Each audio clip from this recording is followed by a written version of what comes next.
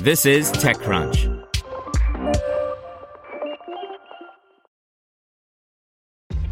This episode is brought to you by ShipStation.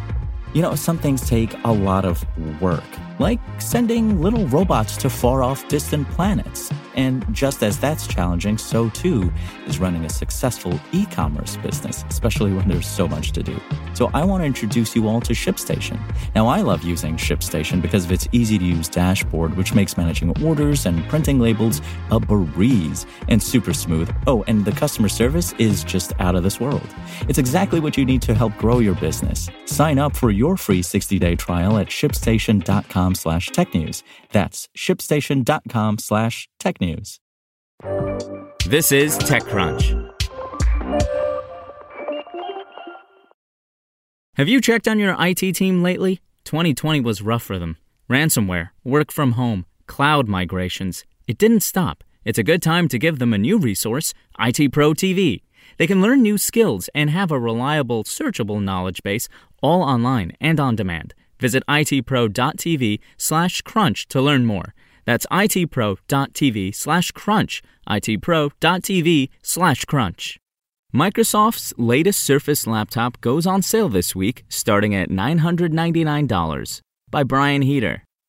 Microsoft is understandably positioning the latest additions to its Surface line as productivity devices.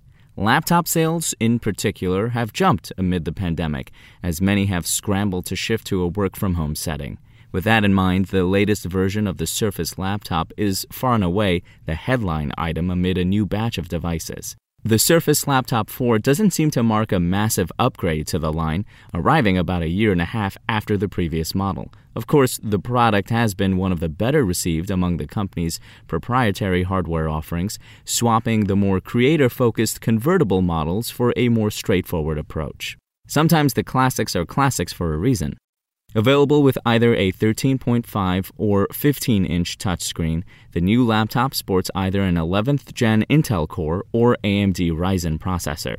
The system's lowest configuration will run $999, but Microsoft has yet to break down the pricing from there.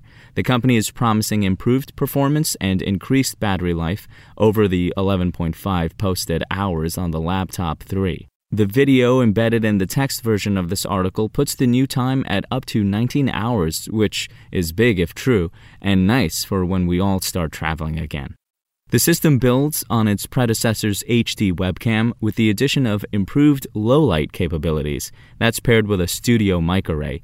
Again, nothing groundbreaking, but it's nice to see companies paying attention to this stuff in the age of COVID-19, when a concerning percentage of our interpersonal communication occurs via webcam.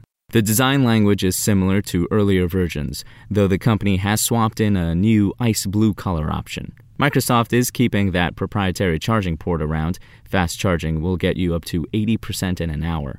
That's coupled with USB-A and C. There are a pair of Dolby Atmos speakers on board, and the touchscreen works with the Surface Pen.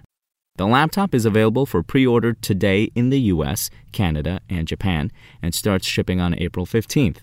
The 13.5-inch AMD Ryzen with 8 GB of RAM and 256 GB of storage runs $999. On the high end, the 15-inch Intel Core i7 with 32 GB of RAM and 1 TB of storage is $2,399, plus another $100 if you want to upgrade Windows 10 Home to Pro. The company is tossing in Surface earbuds for early pre-orders. Want to learn how you can make smarter decisions with your money? Well, I've got the podcast for you. I'm Sean Piles, and I host NerdWallet's Smart Money Podcast. Our show features our team of nerds, personal finance experts in credit cards, banking, investing, and more.